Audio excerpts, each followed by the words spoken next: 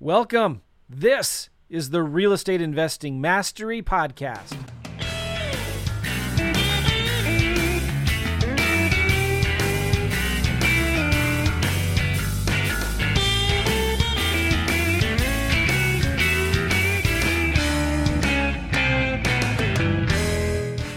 What's going on, everybody? Joe McCall, Real Estate Investing Mastery Podcast.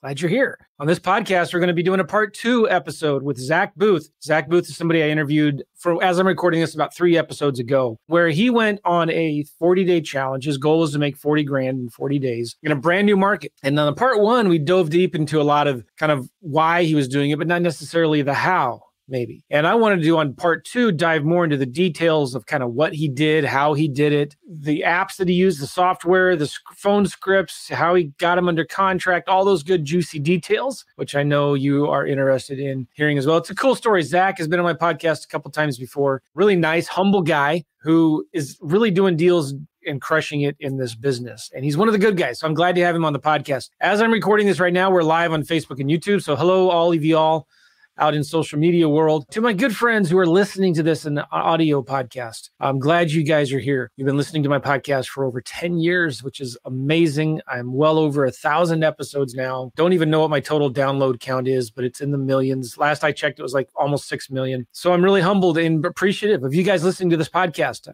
It does mean a lot to me. And it means a lot to me when you leave reviews on iTunes or Apple Podcasts, whatever it's called now. Here's a crazy thing. I just read this morning that Spotify, it will soon be the #1 podcast playing platform on the interwebs, replacing Apple Podcasts, which is just crazy. So I've never been a huge Spotify fan. Maybe I need to become a Spotify fan. I have nothing against Spotify. For those of you listening on Spotify, hi, how's it going? I don't think there's a way you can leave a review on Spotify. If there is, somebody let me know. All right. So those of you watching right now on Facebook and YouTube, please, this is the time to share, like this video, comment down below. Tell me where you're from. Say hi. And if you have any questions for Zach or any questions about driving for dollars or serious questions like, is this for real? Are you guys legit? Can you prove it?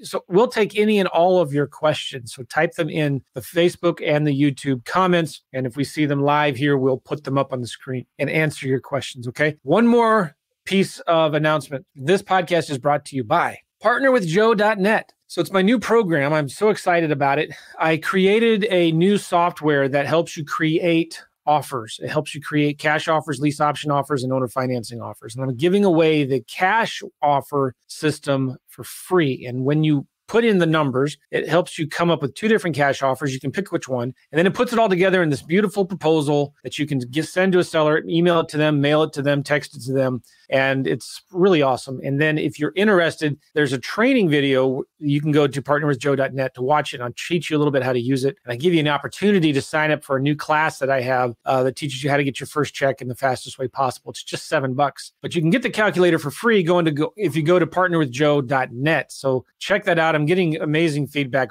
from it. People love it. And I'm excited about it. Okay, one more thing I just thought of too. On Wednesdays, so starting tomorrow as I'm recording this, I'm doing a brand new podcast series called Creative Financing Lab with Pace Morby and Matt Terrio, which is a lot of fun. So we're rolling right along, but it's going to be a weekly podcast series where we just get together and talk about creative financing deals. Pace is a legend. Matt Terrio is a legend. And so we get to come together once a week on a live podcast. And we're going to be answering your questions, talking about deals, all things creative financing, subject twos, lease options, all that good, yummy stuff. So join us live on Wednesdays at 9 a.m. Central, I believe. Wednesdays, 9 a.m. Central. Let me just get in here. No. 10 a.m. Central. So 11 a.m. Eastern, 8 a.m. Pacific. Okay. We're going to be live and I want to get it to over 1,000 people watching live at once. So we'll figure that out, how to do that. But we release those again as an audio podcast later on all of our channels. Pace and Matt, they're just super cool dudes. I love hanging out with them, talking about business with them. And so you're invited to listen in. They're going to be a lot of fun. Okay, good. You ready to bring Zach on? Enough of the chit chat, Joe. Let's get right into the podcast. Let me see if I can find my mouse. There it is. And Zach, how are you? Zach Booth, ladies and gentlemen. Doing great. Thanks for having me, Joe. Good to be back. Glad you're here, man. You're going to Alaska in a few weeks. I think you were just telling me a minute ago. Yeah. I just booked plane tickets to Alaska, and Friday I'm actually going to Tulum, Mexico as well. So a lot of play. That's awesome. I love Alaska. Yeah. I love Alaska. It's so cool there. All right. So on the last podcast, Zach, we talked about your trip to Florida, and you were supposed to be there for 40 days. It turned out to just be 28 days. You had to leave early because your wife's family had a little emergency in Brazil. Yep. And she was there with your kids. Yep. And visiting her family, right, in Brazil. Yep. And it was not easy. It was hard. It was hard. It was a lot of work, but it was just the emotionally hard part of being gone from your family. So you're there in Tampa in your new market. You're from Utah. You're in Tampa doing this challenge. You're driving for dollars, and you still had tremendous success. What are the latest numbers? Have you closed any deals yet? I think you're working on a couple. You have a couple more coming. What are the kind of final numbers now? And how long were you actually there in Tampa? Yeah. So I ended up being there about 27 days. I flew out day 28, but about afternoon of day 27 is when I got the, information that my family all had COVID. My father-in-law was going to be hospitalized, and, family's first always. And so I had to go get a COVID test to fly to Brazil. I had my passports for emergency situations if I did need to go down to my family. So just called it early and called my cell phone company to make sure I can make calls while I was in Brazil just to do my follow-ups, which I actually ended up getting 2 contracts while I was in Brazil just for my follow-ups, just from people I had talked to. Oh, the power of follow-ups. Yep. So, and I'm sure there's more to come too from what I did. There's still stuff in my follow-up, but the grand total was we got 7 total purchase contracts. Nice. Between the 2 when I was in Brazil. So within the 40 days, I got 7 contracts. 2 of those contracts. So you want to break down each deal, how much I made. Okay. So let's start with the ones that didn't work out, right? Because in this business, sometimes it doesn't work out. So let's talk about those. So I got 2 of those that didn't work out. The first one was a completely vacant house, had people living in it in like a year and a half, didn't need a ton of work, and put it under contract. I knew I was a little bit high, but I thought I could pull probably 10 grand, which I did. I got a purchase offer for 10,000 from a larger investment company. So I was going to make $10,000 on the assignment. But once we were going through and doing the inspections, there was some mold that was found and some other things that happened. Ended up to where I just couldn't make any money assigning the contract. I tried to renegotiate with the sellers. They wouldn't have it. So I had to cancel that agreement. So that was kind of a bummer. The other contract that didn't work out, I'm pretty confident I could have made anywhere between 20 and 40 grand assigning it. I was good on price, condition, everything was there. But when we did the title work, there was a judgment against the owner of the house for $70,000. And that judgment wiped out all of the profits for her and all the profits to me. And it just was upside down. They're probably they're over a year now in default on the mortgage as well. So that deal will probably end up in foreclosure, which is so terribly sad because she only owes, I think she owes like 130 on the mortgage. But with all the not paying the mortgage in a year, all the attorney fees, all the backed interest payments, pre-foreclosure expenses, of course, and then also the judgment, she's just upside down at this point. So, which is just too bad. I feel bad for her. But, a lot of people actually, it kind of brings me to the point. A lot of people think that we only do deals with people that are down on their luck and are really behind on their payments. And I hate those deals. They're the worst deals ever. There's always judgments. There's always liens. They're the hardest ones. My favorite is extremely wealthy, extremely well-off people that just don't want to deal with them, right? They know they're giving away at a discount. A lot of them have done more real estate deals than me. Those are my favorite leads, right? Yeah. So anyway, so those were those 2 deals. And then day 4 of the challenge, my favorite day of the challenge, if you guys want to watch just one episode, day 4, I got 3 purchase contracts. So all 3 of those are working out. And that was, I actually had him on my podcast. I interviewed him and his wife the other day to have him on the podcast. Really? Yeah, they're very, very wealthy people. He was talking about lease options and taking over mortgages. And he had been in the business for years, decades, right? I mean, he's probably done more deals than me. And I love those 2. They were super fun. His name's Jerry. And anyways, he's fantastic. But those 2 of his properties, they're worth about 100. The 2 that I kept for myself, they're worth probably about $110,000 to $100,000. I got them for $61,000, including closing costs. Currently got tenants in them with lease options. So meaning they're paying me rent with an option to buy. They're paying me about $800 a month in rent. And the option to buy is at $110,000. So I've got them with a mortgage broker. They're trying to repair their credit and plan on purchasing them. So those aren't wholesale fees. I don't necessarily think I can count that towards the 40 grand. I mean, that's $100,000 worth of of money, long-term money that I have there or more. But then one of the properties that he had that he sold to me, we're going to assign it. We have a buyer lined up for $15,000. We're supposed to close this week or next week. We had to get the tenants out. That was a requirement by the buyer, as they had some bad tenants. We had to go through the eviction process. That's finalized finally. So we just got to close on it. So it should close this week, if not next week. So there's 15 grand. And then, so that's 5 of the 7. The other 2, one of them is closed. One of them, the one I actually got in Brazil, is already closed. That one from follow-up, this is my biggest deal, which is funny. We made $53,000 on that one deal, straight assignment. So that was kind of fun, right? Follow up in Brazil, $53,000 already. I mean, just that one deal, we hit the goal, which I was hopeful. I was hopeful we could get one big, one banger, to knock out the entire goal, and everything else would be extra frosting, right? So we got that deal. And then the other one that I got was an inherited property, and he was an educated guy. He understood construction costs. He understood that he could flip it. He had a flipper friend, but I offered the option of, hey, we'll pay for the probate. And if we can't close on it at this price, it'll, I'll be at a loss. It'll be your property. It's my non-refundable earnest money to pay for the probate and help you out. So that's what we did. We had to go through the probate process, which takes a couple months, right? So that has finally been finalized. The probate's been finalized. We found a buyer this week, actually, and we're going to make 30 grand on that one flat. This week. So we're going to close either this week or next week. I know we have to close fast, so I'm pretty sure it's going to close this week. And today's only Tuesday. So by Friday, it was supposed to close, is what our closing date was with our new buyer. So that's awesome. Yeah. So in just straight assignments, they're not all closed. One of them is closed for 53. The other 2 is another 45,000. So $95,000 in assignments. And then I have 2 rentals that will make me about 100,000. So total revenue, if you count all of it, it's going to be close to or over $200,000 in my pocket when it's all said and done. I love it. People got to understand this too. When you start getting into this business, it's not like you're going to get a check immediately in a week or 2 weeks or a month or 2 months. It's like, people expect that, and I get it, but it's not like you go to get a job and you start working and 2 or 3 weeks later you get a paycheck. I heard one guy talk about it. You need to dig your well before you're thirsty, right? So when did you start this when did you go down to Florida, Zach? I went down like the first part of January. All right. So this is middle of April right now.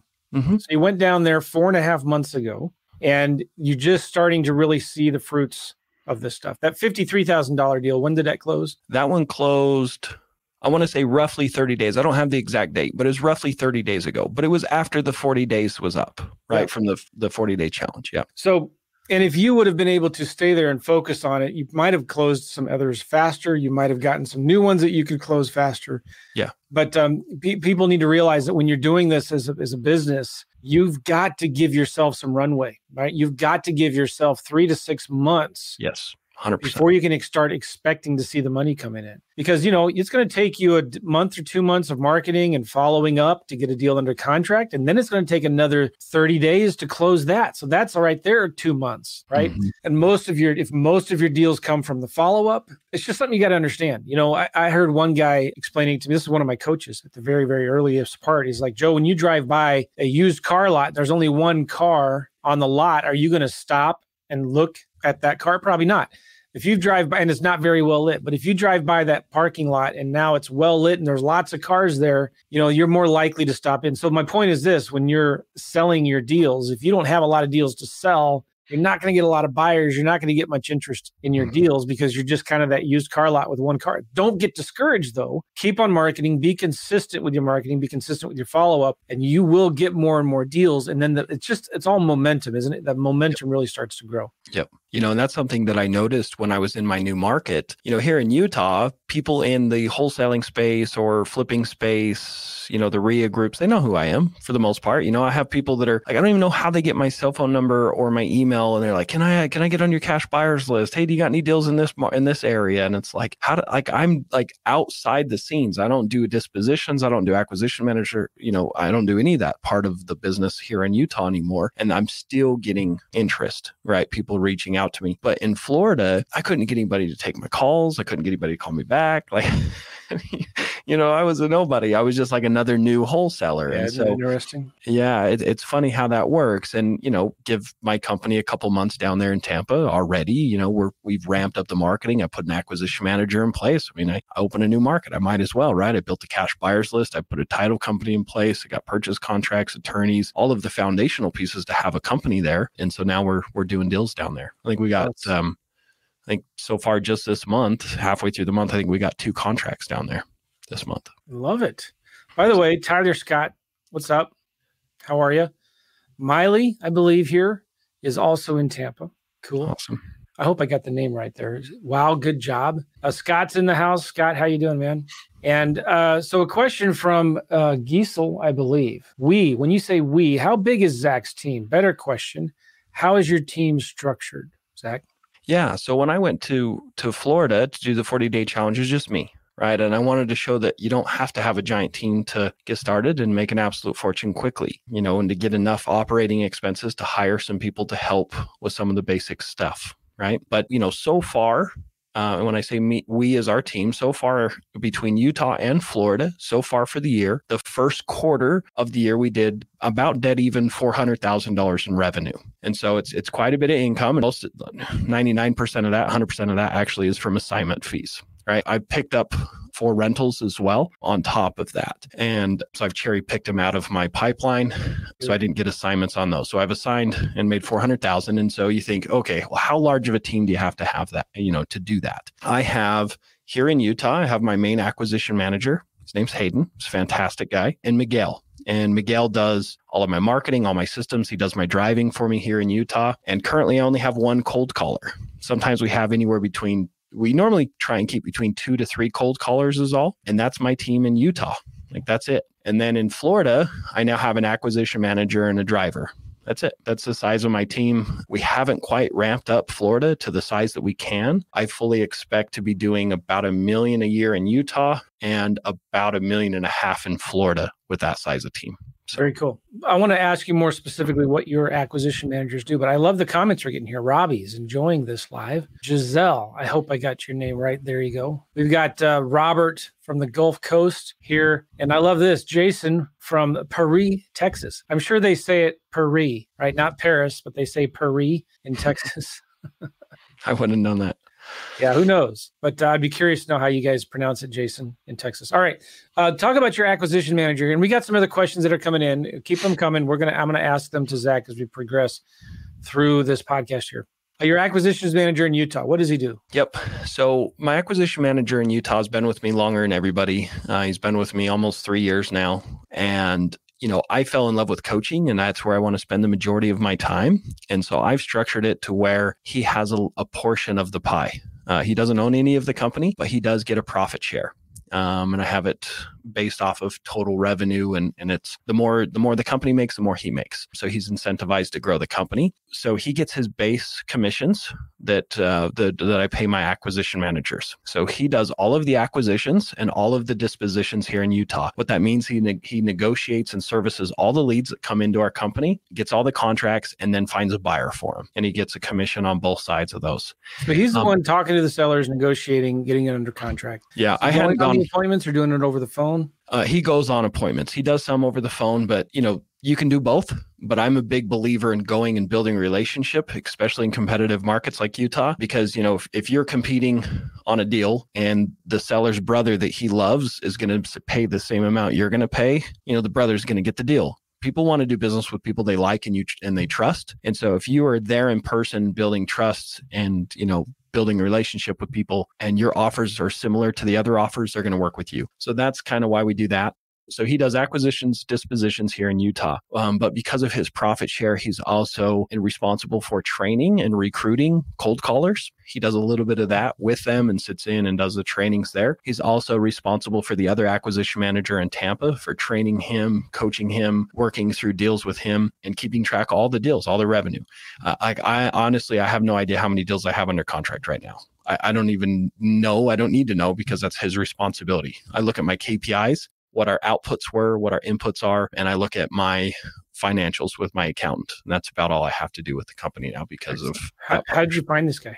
he's a major outdoorsman like I am. And we kind of grew up in the same neighborhood. His dad is a doctor and just a really, really well-off family, really great people. And I knew their family, and he has a brother that's my age, but he's like 5 or 6 years younger than me. So I didn't really know him growing up, but he followed me on social media, and I was posting pictures of big fish. So being outdoorsmen, we enjoyed that. And then I started posting about doing social media, or on social media, about doing real estate and like what I was doing. And I did that because one of my mentors taught me that one of the best ways to recruit and grow a team is to share your successes and share the things you learn, not to be egotistical or to be, not to be flashy, but to share and add value to other people, right? Not to be narcissistic, but to post things that could serve and help other people grow. And you might attract people into your company that want to help you accomplish your goals. And so I remember he actually messaged me, he said, "Hey, what's this real estate shindig all about?" And that's kind of how it all started. So it was just a social media post that I posted, and he asked me about it. And I have a picture of him actually, before I had my nice office space here, he was in my basement.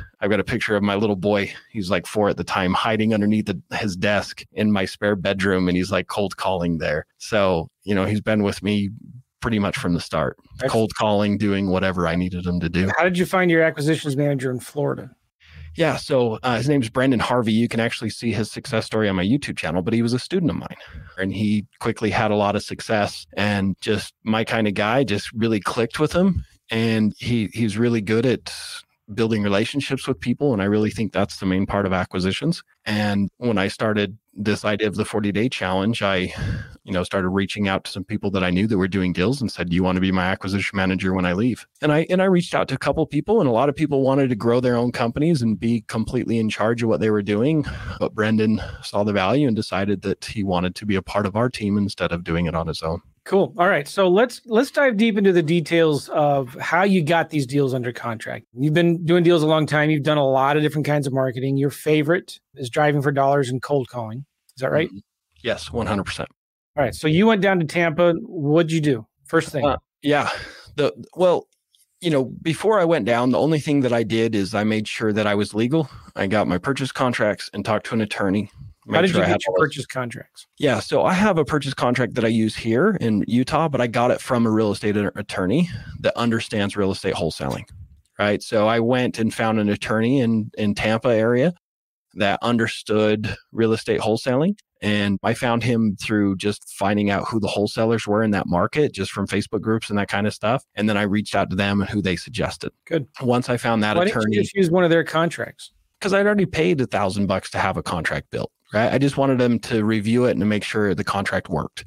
And so you sent your contract that you use in Utah to the Florida attorney, asking him to review it, or her. Yeah, I said, "Is this attorney fine?" And that's what I suggest to my students and anyone listening in. If you need a purchase contract, you can get them for free. There's a lot of people who give them away. I don't, because I'm not an attorney. I don't want to open myself up to those kind of issues. But make sure you have an attorney review it for your state. Yeah. So, I had a couple different contracts, and I had some issues with certain sellers, and it evolved into what we have, and I like it. So that's what we use. All right. So you found a good contract. Yep. And you probably just started asking around and did you figure out a title company before you actually? Yeah, I knew of some. I knew of some. We ended up that title company ended up being a nightmare. And even through the challenge, I was like, "Oh crap, this title company is not going to work out." And so we've actually since found a different title company because we're still doing deals down there. That's so normal, guys.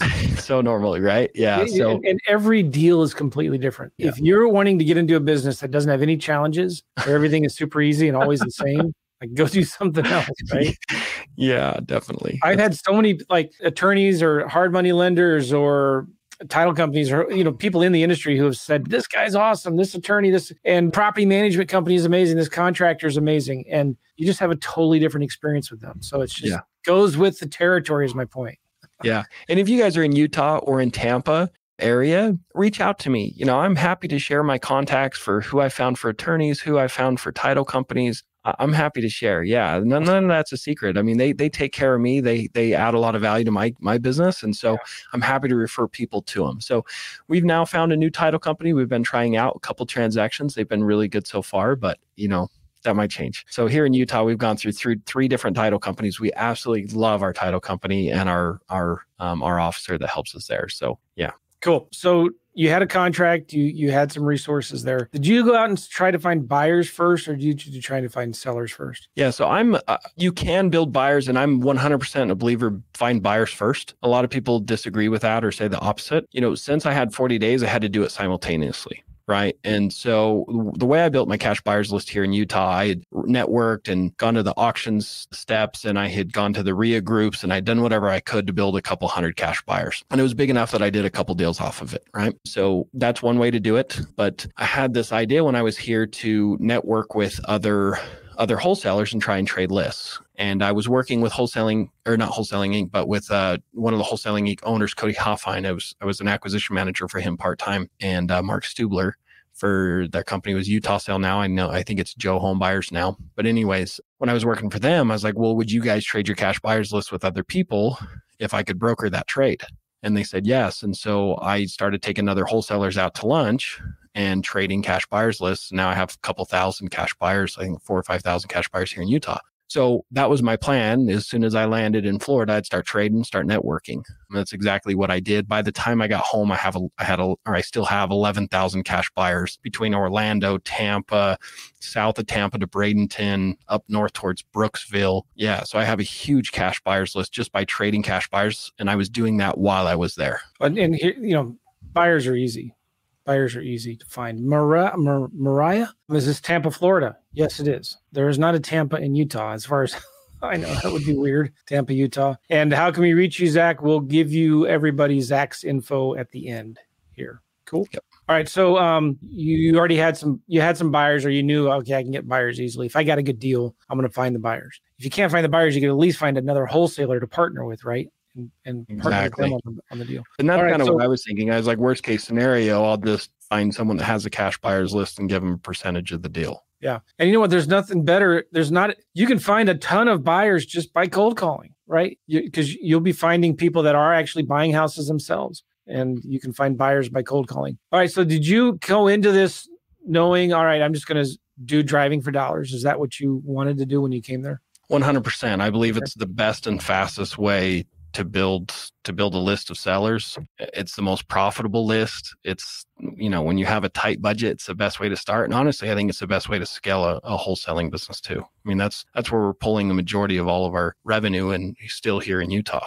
Okay. So what did you do? First thing the next day, did you go driving for dollars? Yeah. The very first day. I mean, that was the first thing I did when I woke up. As you can see on day one, is I focused on building my cash buyers list. Or not building my cash buyers list, but building my marketing list, doing driving for dollars. So I got the Deal Machine app and just started driving through neighborhoods, and I honestly didn't know where to drive. I didn't do enough prep work before I went to figure out what hot zip codes were.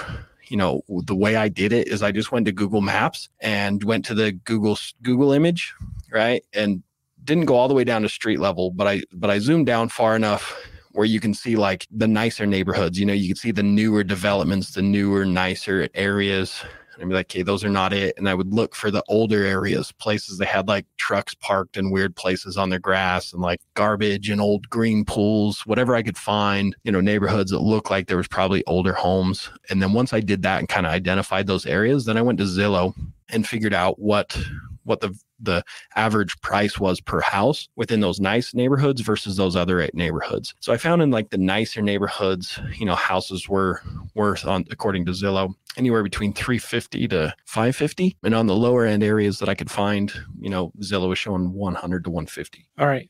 Looking back, would you have done that differently? Would you have spent more time figuring out the better zip codes to drive in? No, I was perfect because I was like, okay, I'm going to start with the lowest end areas first. And so the first day and a half, I drove and added a couple, 400 or 500 addresses in those lower end neighborhoods. And I started cold calling. 2 days, 400 or 500 addresses. Yeah, I added 5,000 addresses in 4 weeks. Good for you. Yeah. So it was quite a few, right? Wait, say that again? Yeah, I added it was actually a little over 5,000 addresses in the time I was there. So in about 25 days. Okay, 5,000 that's driving for dollars addresses, is that right? Yeah, that's driving for dollars addresses, me driving all by myself, and I was cold calling, and I put in that amount of time I was there. Let me go to my KPIs. I pulled those up because I put together a KPI sheet so I could have those numbers for you, but I dialed a little over 90 hours as well.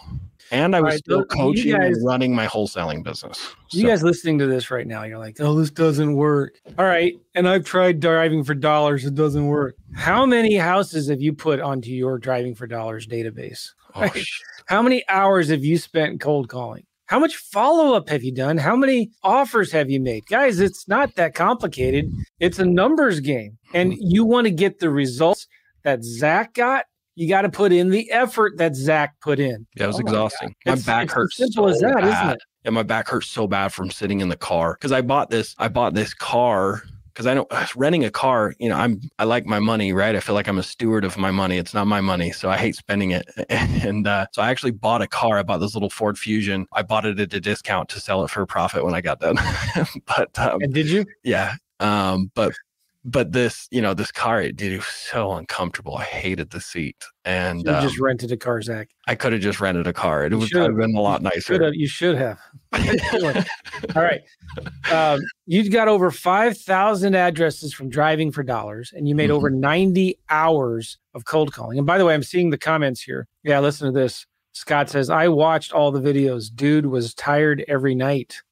Not only was he tired, he was missing his family. That was the hardest part, Joe. It was so hard to be without my family. That was so long. That was the longest I've ever been without him. Like, it's funny. I'm a big time outdoorsman. Like, I love adventure. I'll go 2-3 days. And then after 2-3 days of like my, going to some paradise somewhere, I'm already just want to go home. So 30 days without my family. Yeah, it was just brutal.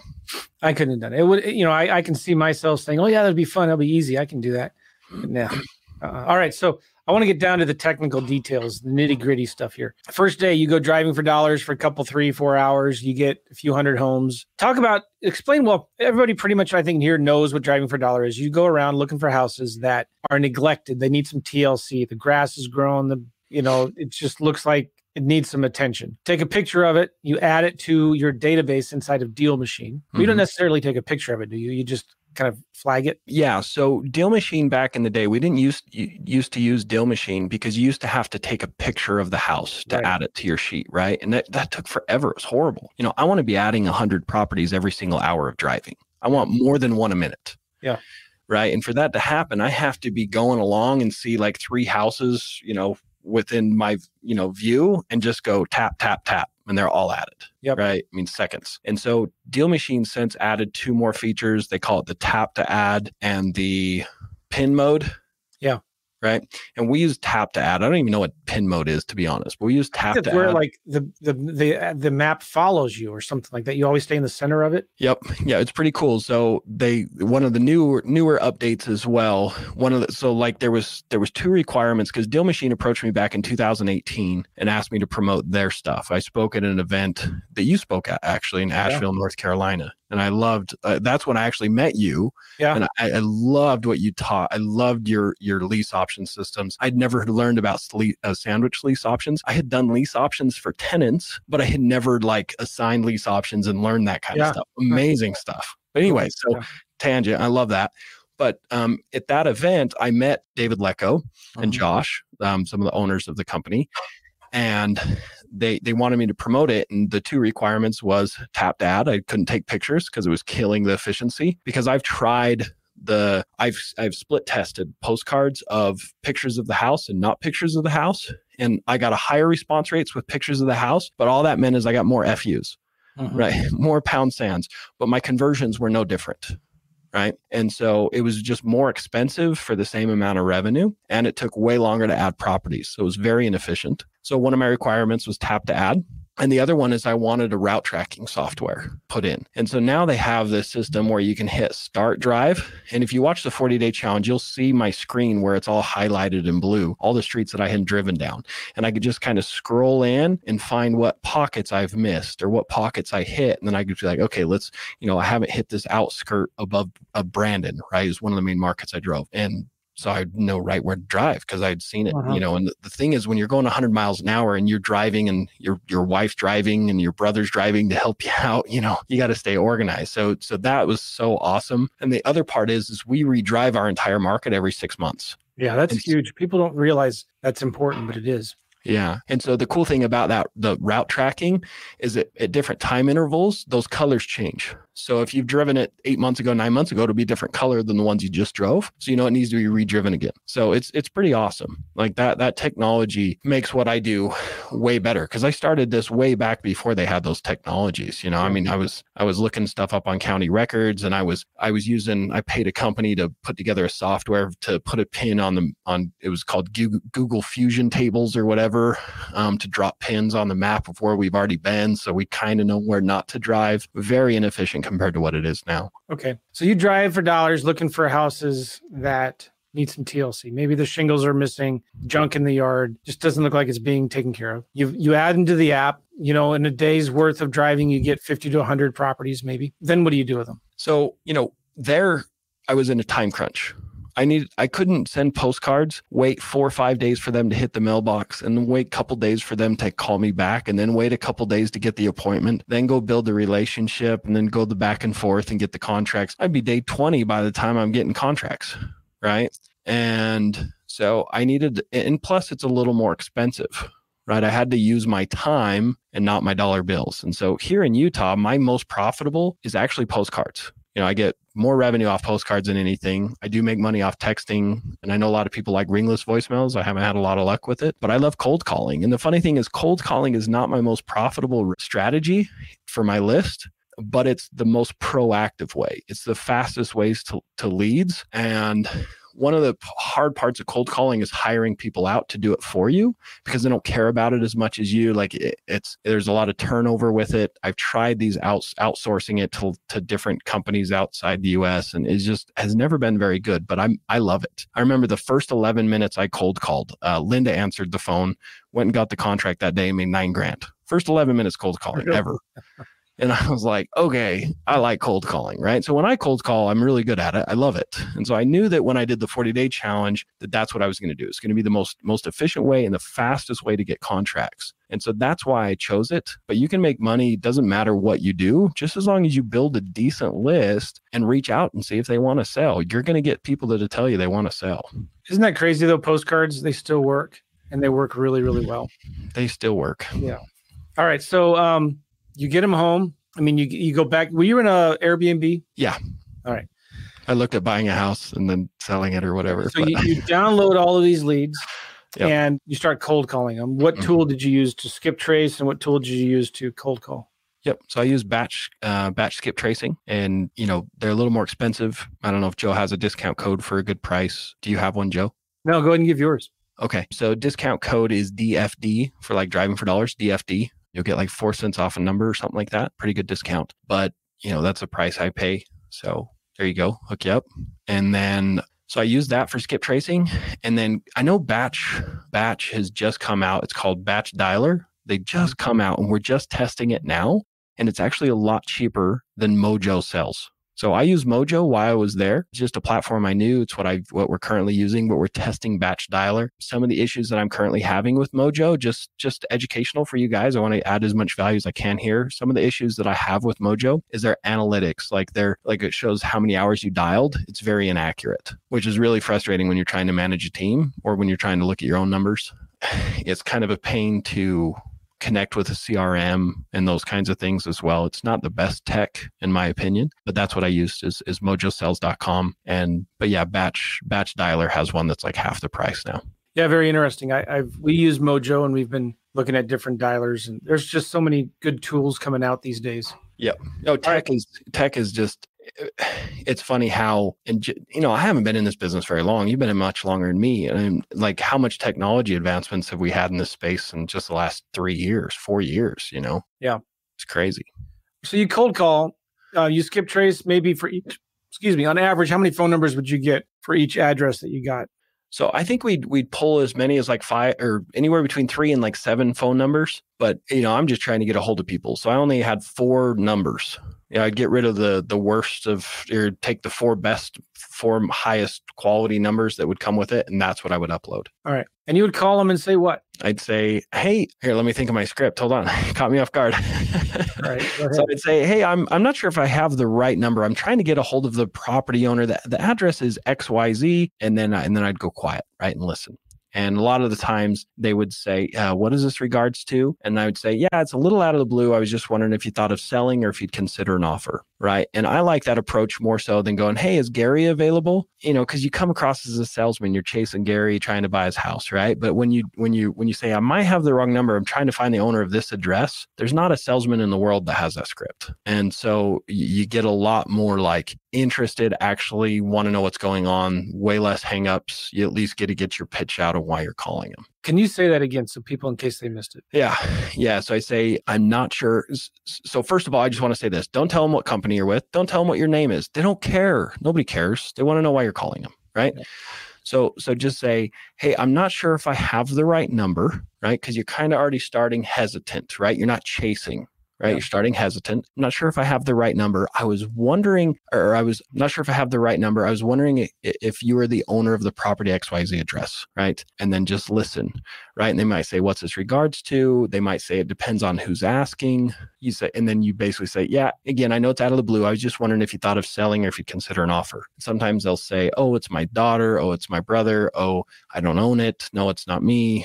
Yes, I do. I don't want to sell it. But yeah, I usually can get a lot better conversations out of people because it doesn't come across like you're selling anything. You're just trying to get a hold of the owner and you actually know about the address and you're curious about buying it. You just seem like a normal person. It's not. Did you ever tell them you were driving by and you noticed you saw their house needed some updating and care? Only if they ask, right? So I believe that salesmen oversell all the time. Yeah.